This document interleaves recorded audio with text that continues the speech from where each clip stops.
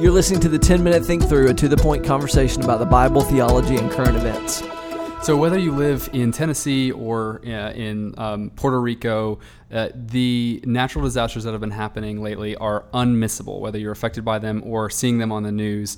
It seemed like it's been a very severe season, especially for hurricanes and tropical storms in our hemisphere. And we had an earthquake in Mexico City just a few days ago that was devastating. Puerto Rico has been just like destroyed this week by the latest hurricane, Maria. And of course, Florida and Texas and Louisiana and other states have experienced just horrible natural disasters in the last few weeks. What we wanted to talk about today was simply the question, the very complex question, does God cause natural disasters?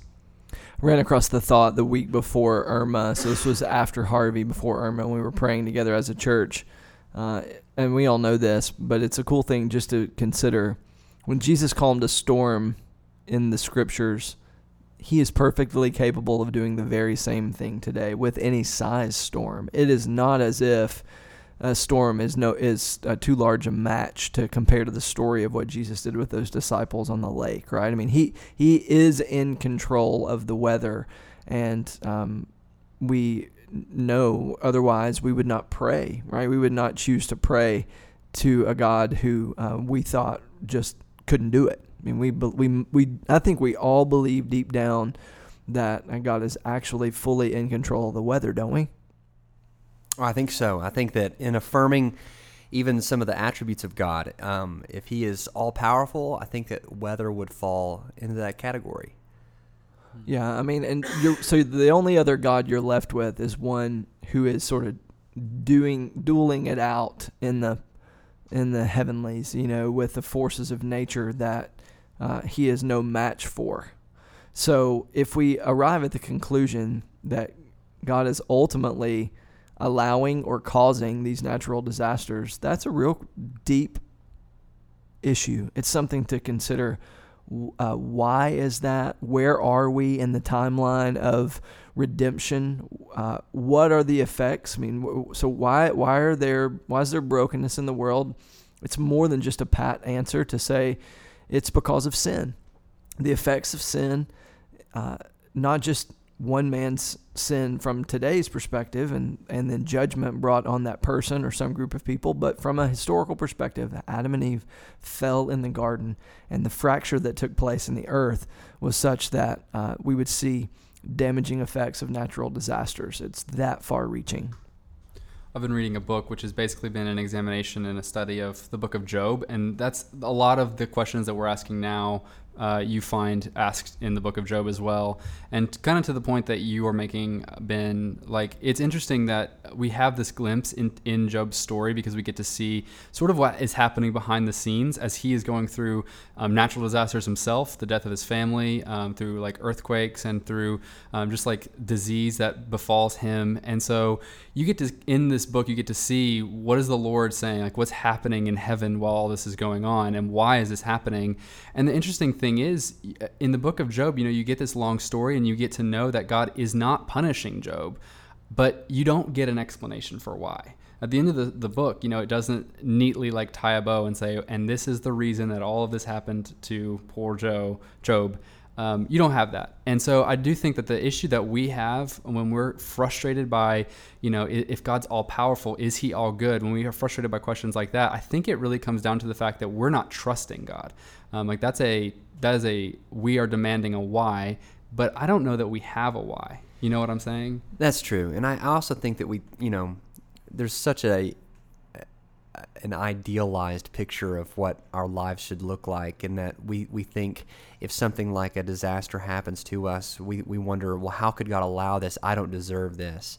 That's a real underestimate of like my own amount of sin, because truth be told, if God's going to deal with me in a just way, I deserve a natural disaster every moment of my life. And so I think that sometimes if you are in the position that we're in, let's say you live in a part of the country that's not necessarily affected by natural disasters, and they're maybe never going to be, well, then I think that's an opportunity for you to not only be able to, to understand and to empathize with other brothers and sisters in Christ who are going through something difficult, but to also praise the Lord that if you have a day that is beautiful, or a day that's sunny, or a day without disaster, that's a gift, and one that you don't earn or deserve.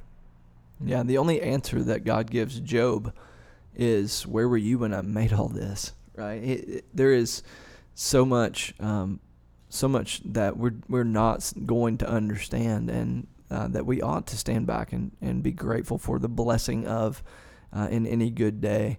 I think that to move on and kind of turn a page from any of what we've seen on the news is almost to minimize it, and you don't want to say, well, look at what good has come from this, and because there is so much harm and so much damage.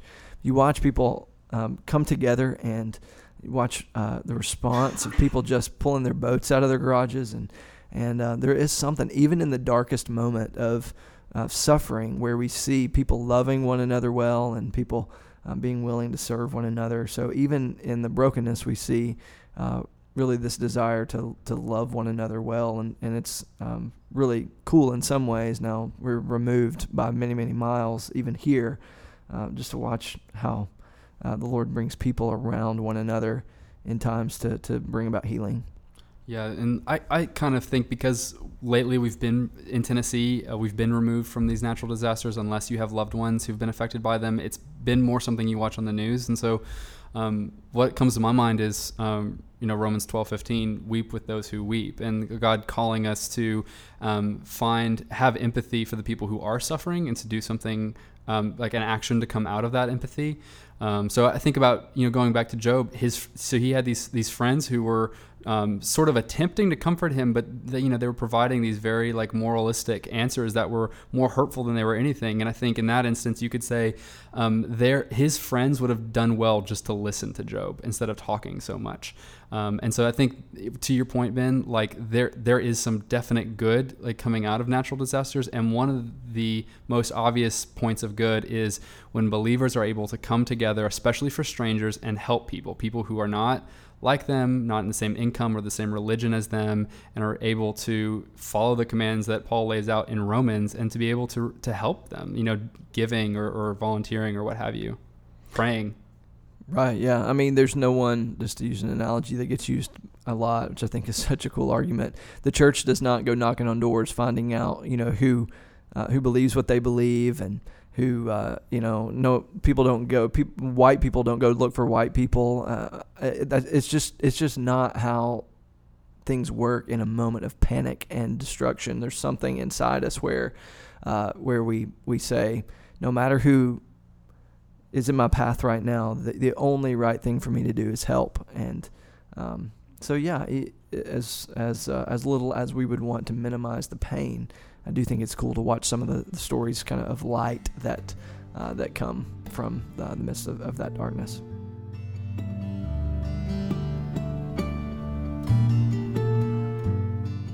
Thanks for listening to this episode of the 10-Minute Think Through. If you enjoyed our podcast, please take a moment to rate us on the iTunes or Android podcast store.